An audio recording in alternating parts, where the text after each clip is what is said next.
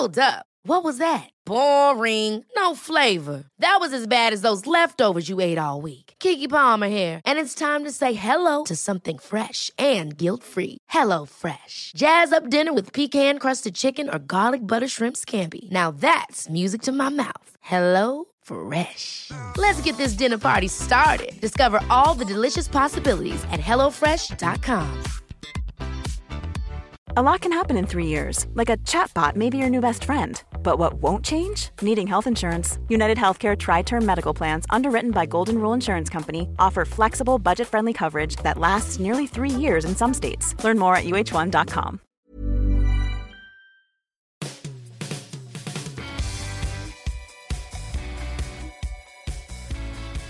Welcome to the Football Writers Podcast, featuring me, Mike Calvin, Jordan Jarrett Bryan of Channel 4 News, and Glenn Moore of World Soccer. They can't meet until the final in the Champions League, but the Premier League could be decided when they come head-to-head at the Etihad on April the 10th. Within the week, they'll resume hostilities in the FA Cup semi-final at Wembley. One is going for a quadruple, the other a treble. So, Jordan, who blinks first here, Manchester City or Liverpool? Mike, I'm not sure anybody blinks first. I think that both these teams are going right to the wire. I know a lot of people have been suggesting, there's enough games between now and the end of the season that one of these teams is going to lose a game and it's going to be a dip and the other team will take advantage and then pull away. I wouldn't be surprised at all. I've looked at the fixtures. I wouldn't be surprised at all if both these teams manage to get between now and the end of the season without losing another game. I don't think they'll win every single game, but if by blink you mean one team taking their eye off the ball with a defeat and the other team pulling away, I don't think that's going to happen. I think you've got two elite machines of football teams here, Mike, that I think are in the groove and really smell blood against the other one. I think we're in for a really exciting finish to this season. I think the momentum is with Liverpool. I think the last handful or so games shows that the momentum is with them. But I think you've got a City team that have been here before. They've been here before. They know what it's like to not only chase, but be chased and get the job done in both scenarios. So I'm not as convinced by everybody saying that there's a couple of defeats in both these teams. I can see both teams going right to the wire here. And I think that game at the Etihad could be the game that ultimately decides who wins the title. Yeah, there's a relentlessness about the whole process at the moment, isn't there, Glenn? Liverpool, we always say, they can't win the quadruple, can they? But they're certainly into that phase of the season when they're, essentially churning out results. They beat Nottingham Forest on Sunday evening without Salah and Mane, which did look a little bit like a statement of intent. Well, certainly if you go back, for the history of the game, it was very difficult at one point even to do a double, and then doubles became fairly common, and then teams have started picking up trebles and things and so on. So I guess the dominance of those teams at the very top now is such that it's quite feasible to see that someone will eventually win everything. I mean, we look at our game, who's going to win the FA Cup? Well, it's probably going to be Liverpool or Manchester City or possibly Chelsea, with due respect to Palace. Who's going to win the league title? Obviously Liverpool or Manchester City. Who's going to win the Champions League? Probably Liverpool or Manchester City or Chelsea, with a nod to maybe Bayern Munich. It's if you don't support one of the sides, I mean, as thrilling as they are to watch, it is getting a little bit boring compared to the sort of variety of teams you had involved chasing trophies back in the day. But in terms of where we are with them, can they win it all? Personally, I'd be surprised. I mean, it will be a hell of an achievement, but if you remember last time they were going to go the season unbeaten, it was Watford that beat them. So it could be an unexpected defeat. In fact, they're playing Watford next, aren't they? But I don't see them losing that, to be honest. There's quite a bit of depth there, more than there was with the 1-2 strikers now. But there's a lot of matches. Tiredness will creep in, though you're less tired when you're winning. They are beginning to ride their luck a bit in games. I mean, there's been 1-2 games where it's been awfully close. Last night, Forest had some good chances. And of course, they have to beat City in 3 of those competitions. So you would have thought on the odds that, assuming they end up playing City in each of those competitions, on the odds they're not likely to beat them every time. So I can't personally see them doing the quadruple, but I certainly wouldn't rule it out. When you look at the squads, Jordan, who do you think's the strongest, in terms of not just natural talent and depth, but maybe durability and even sort of character, personality? I would tend to lean just a smidgen towards Manchester City, only because, as I said earlier on, I think they've been there and done it. I know Liverpool have won a title and a Champions League, but I think City are looking at, is it 4 out of 5 titles now? They've not won a Champions League, granted. But I just think that seasoning of having churned out so many titles in the last few years under Pep Guardiola, and it's pretty much the same squad. I know there's been a few ins and outs over the last couple of years, but it's pretty much the same core of the squad there. I would suggest that they have the slightly more battle-hardened squad of the two. In terms of talent now, I think maybe that's a different issue. I think Liverpool, arguably, man for man, have more talented players. But if I was an alien coming down from Mars and you said to me, you can manage Liverpool or Manchester City based off of who is more battled harder from here on in to win a title, win something significant, I would just veer towards Manchester City. I think that they maybe needed Liverpool to kind of come up their backside a little bit of late to give them that little bit of a kick. I think Guardiola will, he'll be telling his team, look, we are really in for a fight here. It's go time, as they say in America. And I also think if you kind of quietly offered, said to them, both managers, Guardiola and Klopp, look, come on guys, Klopp, I'll give you the Premier League. Pep, I'll give you the Champions League. I reckon they'd quietly both accept that and walk away from that as well. So I think that would what they would say off the record, but on the record, they want to win everything. But I would slightly veer towards Manchester City over Liverpool, but only just. I reckon it's the first time in the recent year battles between the two that both sides have been largely at full strength throughout most of the season. I mean, obviously Liverpool had Van Dijk injury, City had De Bruyne out for quite a long time, one year, and Laporte the year after, he'd been magnificent. This year, there's been odd injuries and instances, but for the large part of the season, both sides have been pretty much at full strength. So maybe this is the first real test of which is the better side. Yeah. What did you make, Glenn, yesterday of that FA Cup win at Southampton? They seemed quite irritated that they let Southampton back into the game just for half time, and then, let's be honest, one going away, didn't they? Yeah, which I guess it would be quite encouraging, the fact that such as the standards, I mean, if you're a City fan or Pep, such as the standards, they, I guess maybe a little bit complacency, but I mean, it's a bit of an unfortunate own goal, but to think, right, we're not going to put up with this, almost like a little warning, that we can't afford to let our standards drop against anybody. And Southampton have pulled off 1-2 results against City in recent years. So I would say from a City point of view, the reaction would be very encouraging. In terms of that, it just goes to show you can't let your standards slip, and also that they can just move up another gear or two. Yeah, as we mentioned in the past, Jordan, the City will be a different animal if they get Haaland.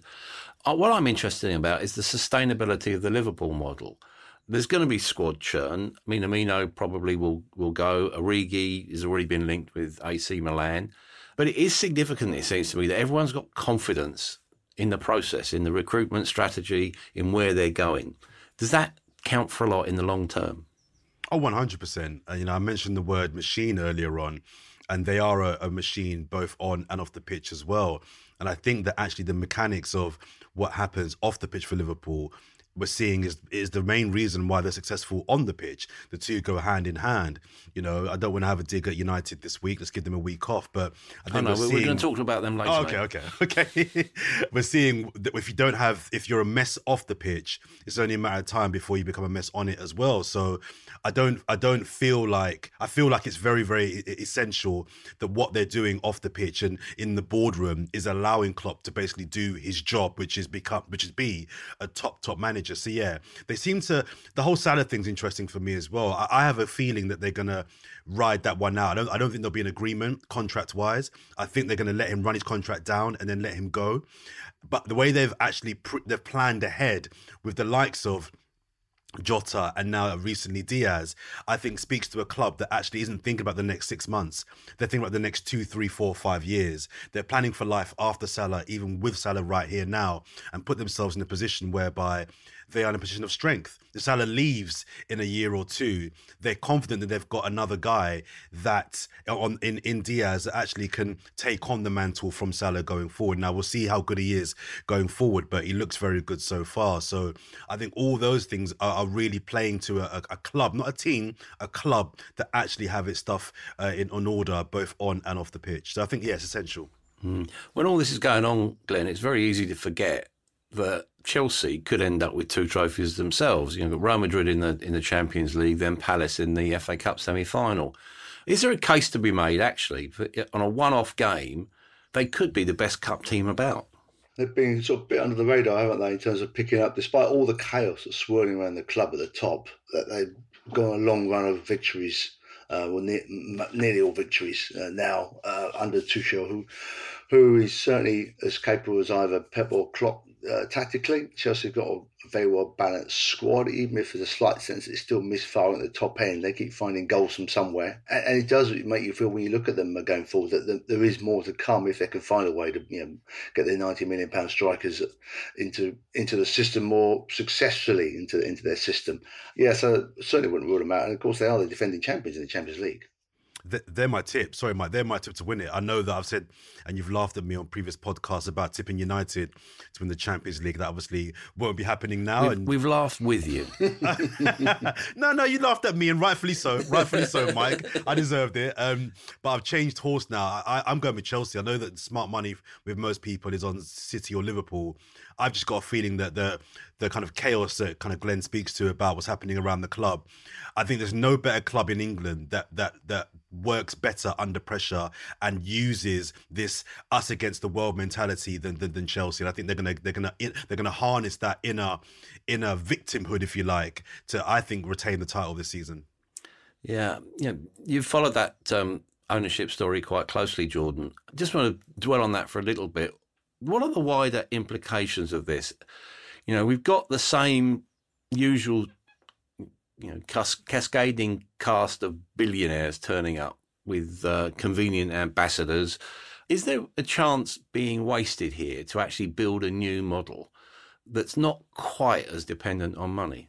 Yes and no. So I think, yes, you would have thought this was the opportunity for the governing bodies, alongside governments, to really look at who owns the football clubs in our country, how they own them, and always draw a line in the sand of the types of people that they've had previously coming into this country and buying clubs before.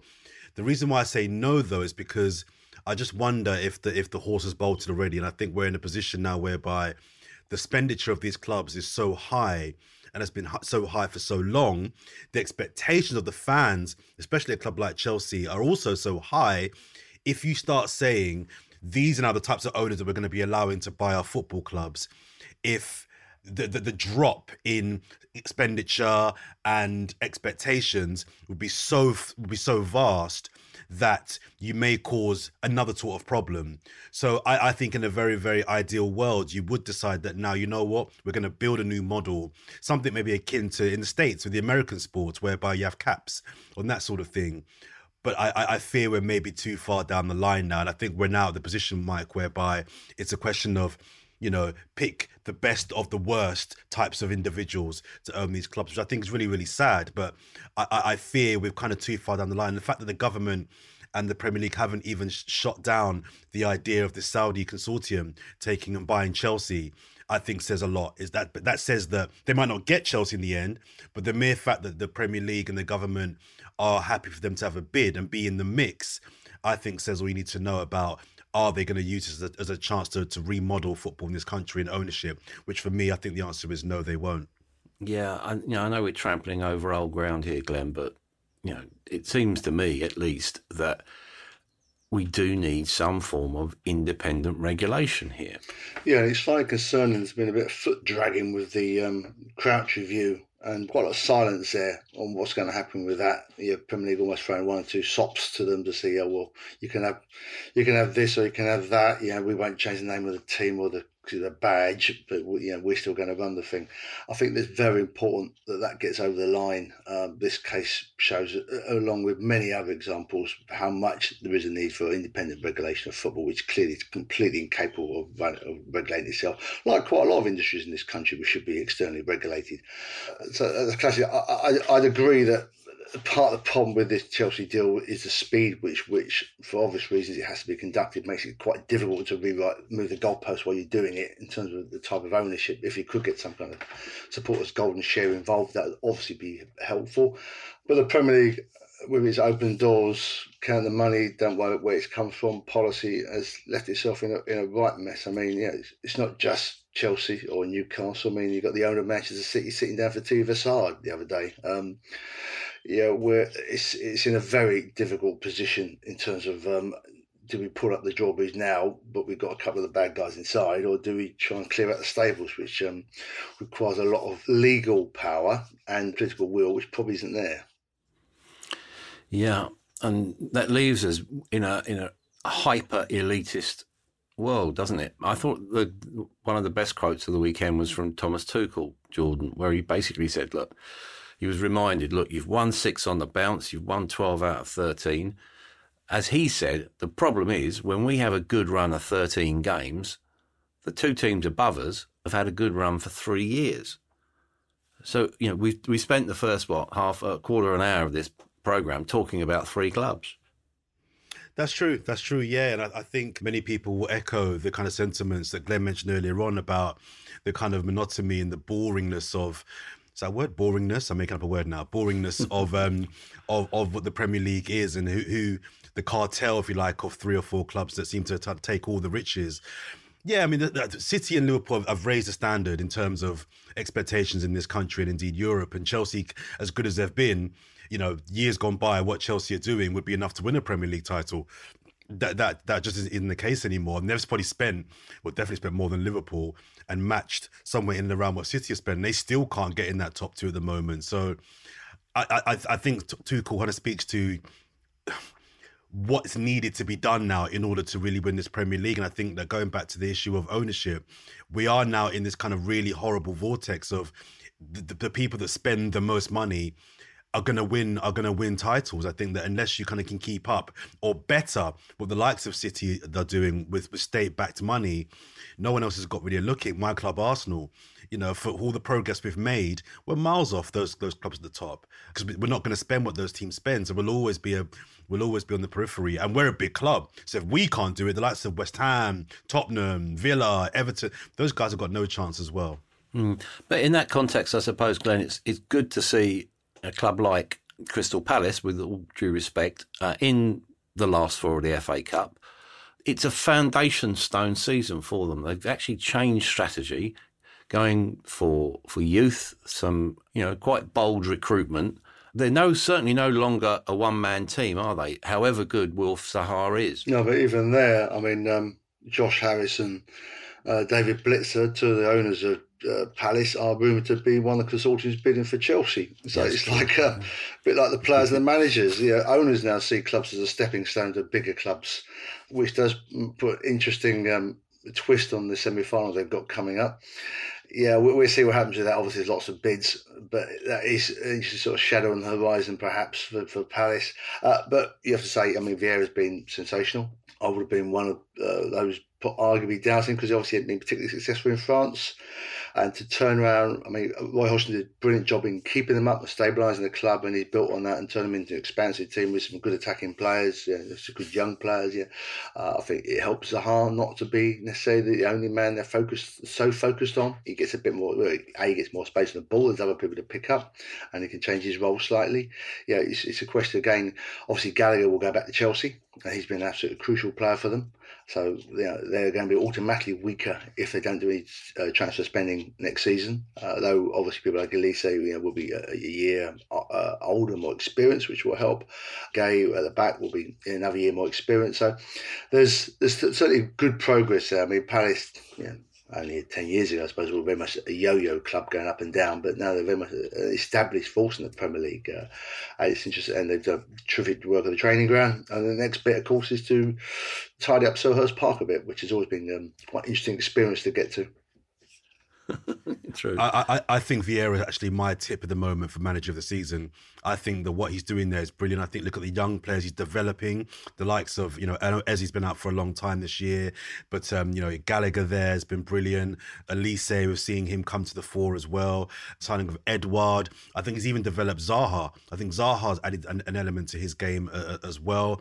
The brand of football they're playing, I think if he can make them comfortably top 10, and I don't like to say I told you so, but I actually did tell a lot of people that I thought they were my tip for 9th. I had them pre-season, Palace. I thought that a lot of the rhetoric around Vieira coming into the Premier League as manager, of him not being a success elsewhere, was a little bit harsh. He wasn't ripping up trees anywhere else, but I don't think if you look at his record in America and in France, the jobs that he was doing there wasn't as bad as I think people were making out. So I think he deserves massive credit. I think it was 10 players left the club, and coaching staff as well in the summer. I think he's done a brilliant job there. And I think unless David Moyes can get West Ham top 6, which I don't think they will now, I think Vieira is my manager of the shout, manager of the season shout this season. I think Moyes has won 3 of those Manager of the Year awards already, which is extraordinary because of his lack of actual trophies. He did a brilliant job at Everton, obviously, for many years. Vieira was always a very impressive bloke as a player, not just as a player, but the man around him. It's great to see him doing so well, to be honest. Yeah, there is a sense, isn't there, Glenn, that West Ham are just running out of a bit of steam and possibly players. They're certainly missing Jarrod Bowen, aren't they? Yeah, I mean, maybe they should have been. They didn't invest at all in January, did they? I know it's hard to bring in players in January, but even if it's just a bit of backup strength in 1 or 2 places, Moyes has done tremendously well in terms of keeping them on the road with so many different competitions with a very thin staff, and they had lots of injuries, particularly at the back. Antonio has had injury issues. Bowen, so a lot of the key players have had injury problems, and they've done very well to keep up where they are. I think if you're West Ham now, you really are looking at prioritising the Europa League. To get to the final would be fantastic. I mean, you have to look at the atmosphere when they, to get to the quarter final. And cups, that's what fans remember. Yeah, I mean, it's all very well coming 6th, coming 5th. To actually get to a European final, that doesn't happen very often. Yeah, they were pretty comprehensively beaten at Spurs. They're 5th at the moment, Jordan, 3 points behind your club, but having played a game more. Going to be interesting, the next North London derby, isn't it? Whenever it is. They haven't scheduled it yet, so whenever that game is. But yeah, I think that game, whenever it is scheduled, will be most likely a key one. I guess as an Arsenal fan myself, and Arsenal fans will be hoping that by the time that game comes around, there's enough of a gap and a cushion that even if Spurs were to win that match, it wouldn't really matter so much. But I think for Spurs, they are definitely making a fist of it. They had a really poor run about 3 or 4 games ago. They lost to Southampton and Wolves, I think, in the same week. And then they were kind of win-lose for a couple of weeks after that as well. And I think the West Ham win yesterday for them was huge. I think they had to win that game, especially after Arsenal bounced back with their win against Villa. So I think for Spurs, they're definitely showing that they are in this fight. I mean, Son and Kane up top, you've always got a chance. I don't think there's much else in that team, if I'm being honest, beyond Son and Kane. I know Kulusevski's been made a really, really impressive start, but I don't see much there. So I think the Spurs are going to pip Arsenal to 4th place. They're going to need those two now for the next 9-10 games to really drag that team to 4th. But yeah, I think that the North London derby, depending on when it is, I think similar to the Man City-Liverpool game, I think, could be decisive in deciding, which team finishes where. Yeah, I suppose the undercurrent of all this is always Antonio Conte. What moves is he going to make next? High maintenance, high achiever. When you look at him at the moment, is the rebuild dependent on the limits of his patience? Well, it's probably dependent on the limits of Daniel Levy's wallet. I mean, if he can get enough money to bring in the players that he feels he needs to bring in, then you feel he's likely to stay. I mean, it looks like Kane's going to hang around now for a while.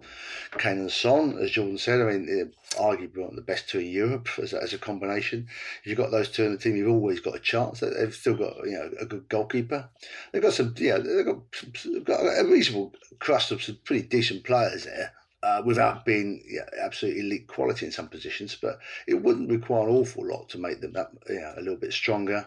One or two players here and there, and sometimes just sort of bringing players back into their best form. Which you imagine Conte, given a full pre-season with them, and a bit more time, you could see them being stronger next year without a huge amount of expenditure. They would expect one or two bits of spending and maybe a bit of clearing out. I mean, there's been a bit of clearing out going on at Spurs already, and it does look, if ever a team could do with a bit of stability for a couple of seasons, but you're not really likely to get that with Conte, are you? Even if he stays, it's also going to be a slight sense that it could be at any moment one of those volatile relationships. There's a lot of sort of romantic talk about potentially Pochettino returning to Spurs, Jordan. Watching PSG lose at Monaco, it was a disgracefully decadent performance. They did not care at all, which suggests that the team is unmanageable. And is this sequence of failures reflecting badly on Pochettino? And could it, basically, throw a massive spanner into his career path? To some degree, yes. I've always been a big fan of Pochettino, and when it was looking like Arteta was going to possibly lose his job earlier in the season, he was the guy that I was saying Arsenal should go for.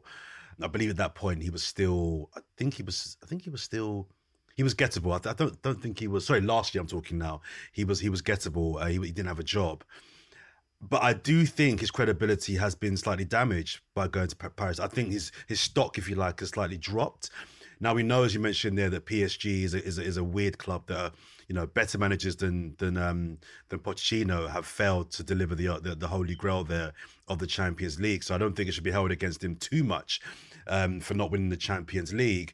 But I think it's the way they're losing games. I think that was a move that he saw as an opportunity to try and really kick on and build his reputation.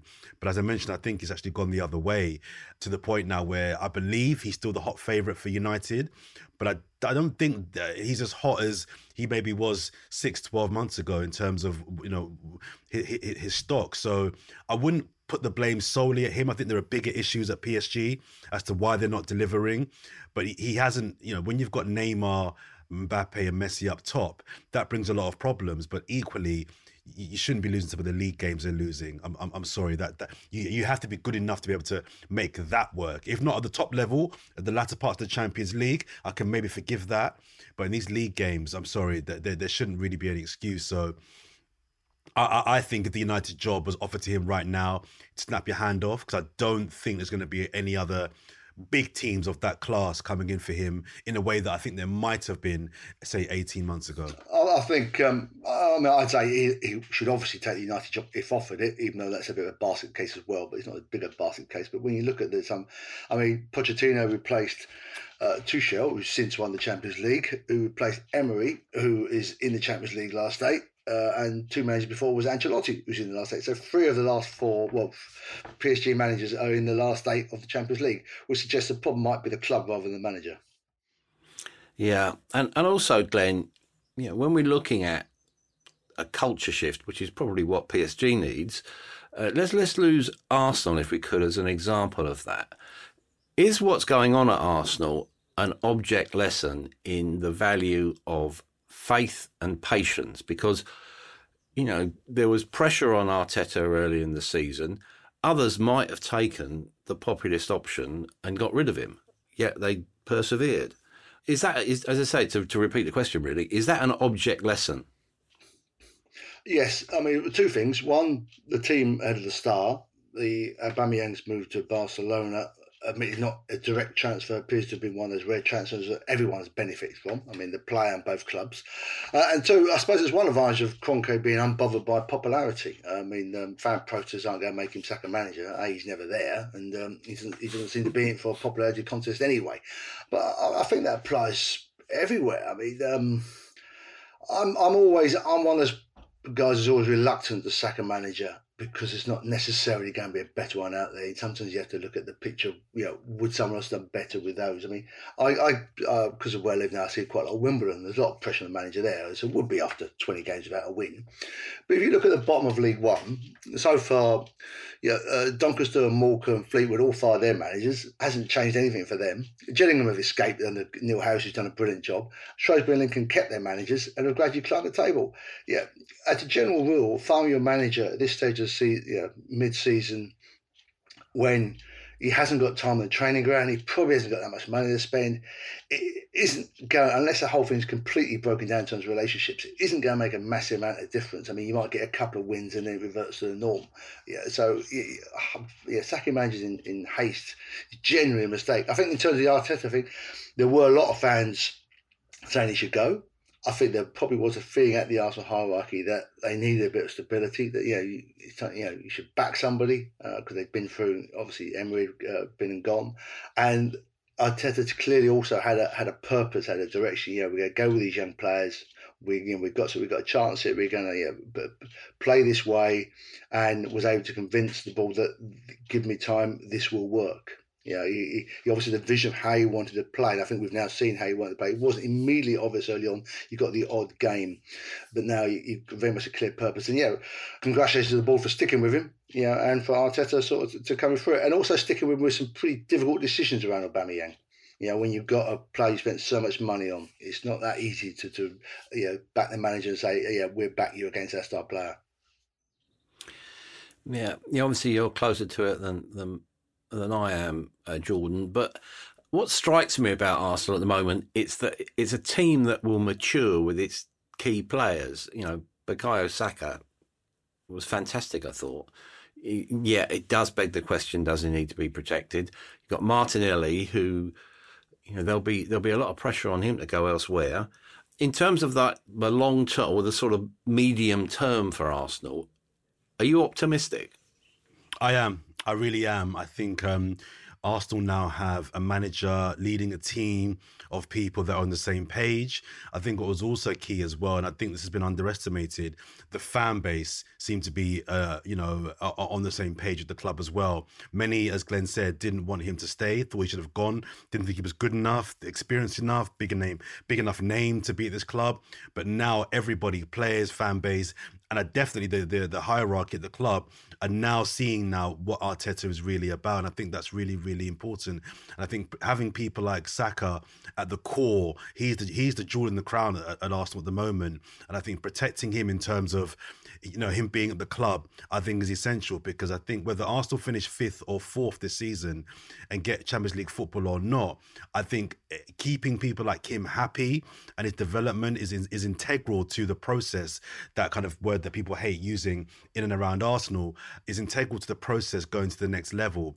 I actually think to keep the likes of Saka, Martinelli, and Emile Smith-Rowe, those young talented players, I don't think the key would be necessarily getting Champions League football. That would help 100%. I think the biggest thing that Arsenal could do to show those players they are serious now and they're on an upward curve will be to sign a couple of players right now. We've seen it in recent seasons with like Liverpool, City and Chelsea signing players in February, March and April for the following season. That just lets the team, the players and the fan base know we are looking to do things next season in a serious way because we're bringing in players now. I think if Saka saw a couple of top players announced in the next few weeks for next season, I think that is what would make the likes of him and Martinelli think, I want to be here next year. Even if whatever happens, there's an implosion and they finish 5th or 6th. I think it's really key now that the club shows the likes of Saka they are serious about moving on to the next level next season, with or without Champions League football. So I think it's integral what Arteta's doing there in terms of galvanising a team that have all bought into what he wants. He now has to finish the job. This will mean very little if they don't get top 4. It's theirs to lose.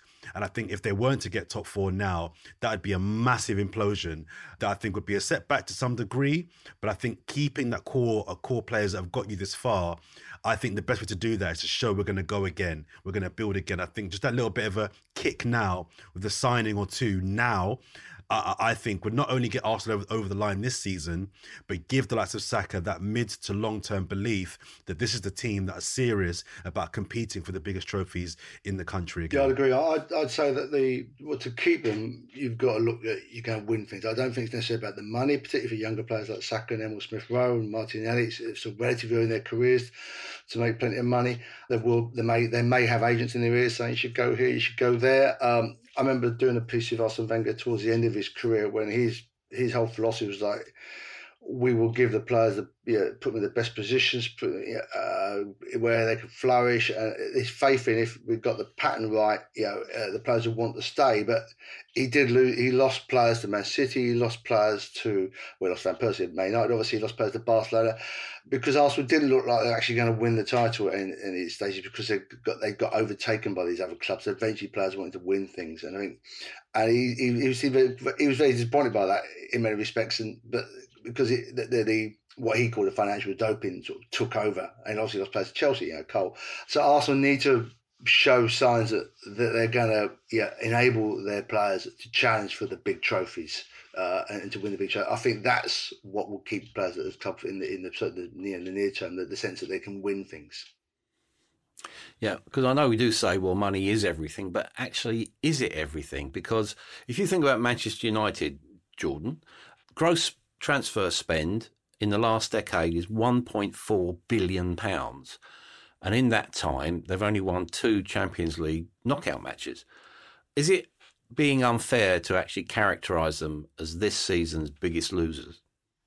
Oh, 100%. That's totally correct. The talk pre-season was United were title contenders. I never thought they were. I think we're seeing now that to be title contenders and win the biggest trophies, you need elite managers. You do. I don't care what your playing staff are.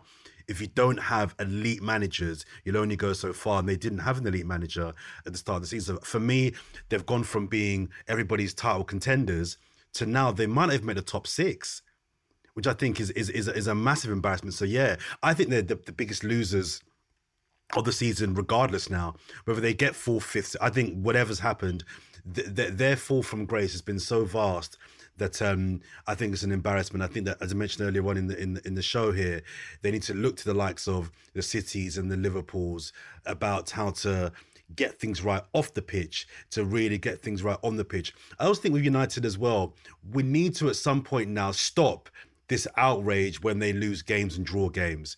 I think we have to maybe now start to reimagine, and United fans won't like me saying this because it may sound like I'm saying drop your standards, but I'm saying I think we need to start reimagining what this Man United club, what they are. And is a draw, for example, at home to Southampton 1-1, is that actually a bad result anymore?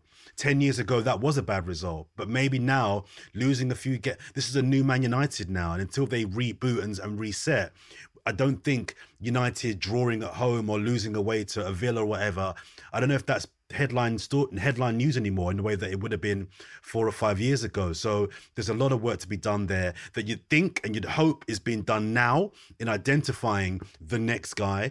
I don't have any faith that is being done. So they are, for me, regardless of what happens between here and the end of the season, the biggest losers of the Premier League season for this year already. It seems to me absolutely simplistic to blame Rangnick for all this. You know, we've got the usual managerial bingo going on with, you know, you have a name a week pretty much pushed forward as the most realistic choice. I suppose the reality, Glenn, this is going to be a long-term process, isn't it? And culture shift, the sort of culture shift that United need, is completely impossible without a squad rebuild, isn't it? Of course. I mean, when you look at results, maybe they should have stuck with Moyes, who just about become the end of his 6-year contract, maybe just finished it by now. We look at what's happened at West Ham since, and the sort of culture shift he's achieved there. But they've tried, you know, the gnarled old British manager. They've tried the big name. They've tried the young former United legend. They've gone through most of the options in terms of management without any great success. It does seem that it's quite a big juggernaut to turn around. Even like if he went through the squad and say, well, Maguire's had a terrible season, obviously get rid of him. But yeah, it's only last summer he was one of the best players in the Euros. This isn't a bad player. It's a good player playing badly. And I think that applies to quite a few of the squad there. Good players playing badly. They just weighed down by the pressure, the sequence of bad results. There's obviously a negative culture in the dressing room. It's going to be quite. I think you are in a situation whereby whoever comes in will probably need to a clear out, because it's a dressing room. It's quite hard to keep United behind a manager. It's very quickly you start getting whispers, oh, we don't think he's very good, we don't think so-and-so is very good, whether it's against other players or against the manager. So there will need to be a clear out. You need, as Jordan said, that the new manager should be identified, because whoever takes over, you want them in early, as early as possible, so they can make decisions about who to buy and who to sell. It's no good bringing someone in late August. So they've got to nail someone down. I mean, it's interesting. We'll come on to Jesse Marsch, but looking at his interview, he'd clearly been lined up already to take over in the summer. It's just they had to accelerate the process because Leeds were losing. Like George said, I don't think United are anywhere near that kind of stage yet in the process of who they're going to bring in, because apart from everything else, because of United, we've leaked by now. So, and then they had the new player, the new guy needs to try and bring a few key signs of big leaders in the dressing room. People who are going to get the dressing room behind them and behind him, and that isn't going to be easy. It's quite a few managers have been tried now, and they've all found it very difficult. This isn't going to be that easy to turn around, but I do get a feeling that once you did get it turned around, and if they could start next season with a bit of momentum behind them, then you could change things quite quickly. But it's achieving that change. It's always a difficult thing at clubs. I mean, Eddie Howe's managed it at Newcastle mid-season. Frank Lampard hasn't managed it at Everton yet. It's quite difficult to stop that. And next year's going to be a weird season with the World Cup in the middle of it as well. So it's going to be quite a weird season to operate in. You mentioned Everton there. Jordan, they're not too big to go down, are they? The defending is just shocking. It is shocking. It's really, really bad. I think Lampard's got a job on his hands there to keep them in the Premier League. I mean, I think Norwich are gone. So that's one slot gone already, and I'm still not convinced Leeds are going to stay up yet. So I think they're still in the mix. So I think Everton, maybe the only kind of, comfort would be that they hope there's two other teams that can take those spots who are worse than them. But yeah, they are sinking really badly. And I don't buy this idea that them being out of the FA Cup is a good thing, because they can now focus on the Premier League campaign. I think winning breeds winning, and I think when you get battered by Palace 4-0 as well, I don't see any positive in that as well. So I think they're banging trouble. I know Jamie Carragher was on television last week saying that it's a championship back four. I think he's right. I think it's a poor back four. I think the midfield, there's some good players in that midfield, but it just seems to be disjointed. I think this kind of plays into the point that Glenn was making earlier on about mid-season appointments and not necessarily always working out, especially someone like Frank Lampard, who I think is more of a coach than a manager. I think that he needs the time to implement what he wants to do on that squad in a way that Thomas Tuchel, I think, is more of a manager. And we saw with Chelsea, he was able to come in and manage Chelsea, and we saw what happened last year. So I think that appointment was an ill-advised one, although I accept under Benitez a change there had to be made. I'm just not sure Lampard was the right person to bring in. But yeah, they're banging trouble. Yeah. Going back to Leeds, Glenn, what have your initial impressions of Jesse Marsch been? That win at Wolves was spectacular, and it was almost a spectacular affirmation of the Bielsa spirit, because they did that without Bamford, Rafinha, Meslier, Phillips. I suppose they've just got to hope that the international break doesn't kill their momentum. Well, I think you get that, but imagine being Everton going into international break when you're depressed and miserable, and they got 2 weeks to stew on it with some players away, some gone. Getting a win before the international break does mean you go into it with a sense you can rest up a little bit. It gets a fortnight to get to know the squad a bit better, the ones who are left behind, which is quite a lot of them there, and to settle in a bit more. So I think it goes in a good place. It's interesting. I follow quite a lot of American, because I do quite a lot of women's football. I follow quite a lot of American journalists on Twitter, and they're really invested in Jesse doing well because of this whole American coaches Ted Lasso thing. And it is, I have to say, it is slightly odd hearing a Premier League coach with an American accent. You still don't really associate it with football, with soccer.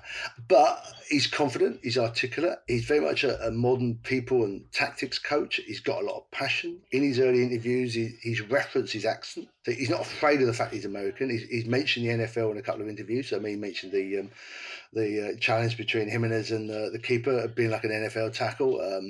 He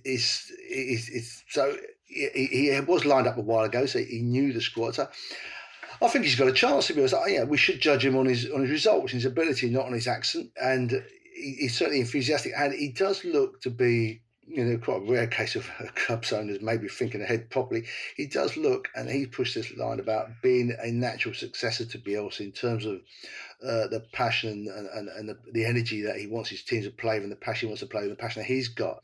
So you could see it working. Never easy to come in at this stage of the season.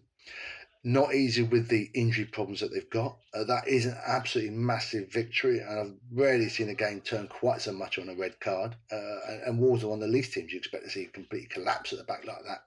But so he's got a chance. I mean, they've got a 7-point cushion now. At this stage of the season, when teams at the bottom don't win that often, that might be enough with a couple more wins.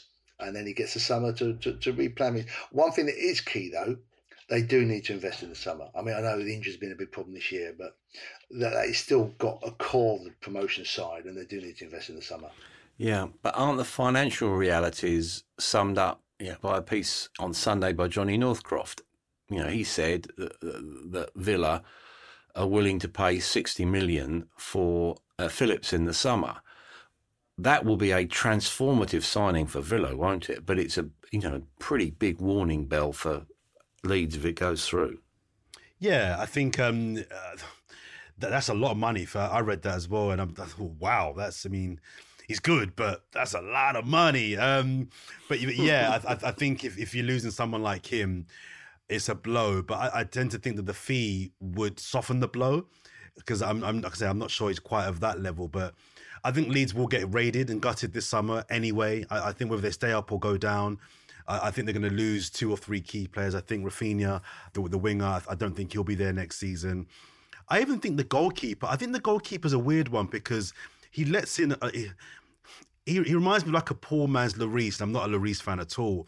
But he seems to kind of save the difficult ones, but then he lets in a lot of the easy ones. He's a really weird one, but I could see a Premier League goalkeeper, maybe a bottom half Premier League keeper next season, Premier League team, picking him up next year. So I think Leeds are going to get gutted regardless. I think for Villa, for them to invest that much money in a midfielder like him, I think is a big statement.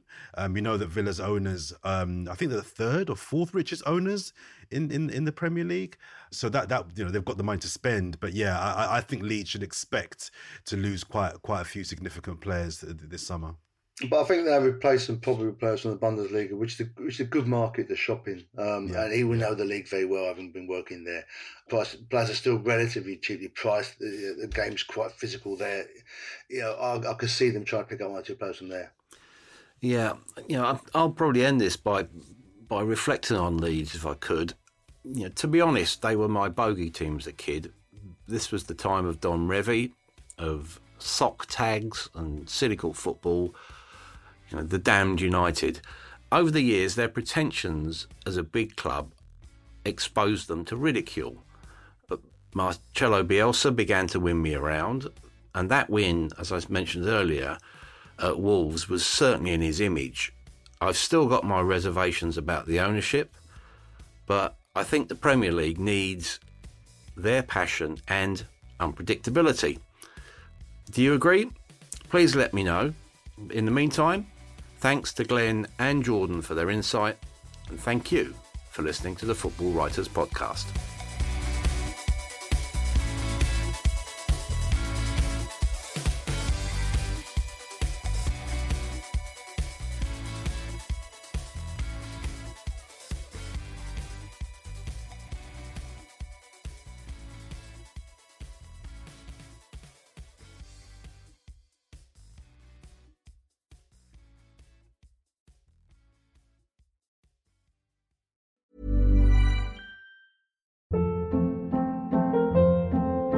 Hold up. What was that? Boring. No flavor. That was as bad as those leftovers you ate all week. Keke Palmer here, and it's time to say hello to something fresh and guilt-free. Hello Fresh. Jazz up dinner with pecan-crusted chicken or garlic butter shrimp scampi. Now that's music to my mouth. Hello Fresh. Let's get this dinner party started. Discover all the delicious possibilities at HelloFresh.com.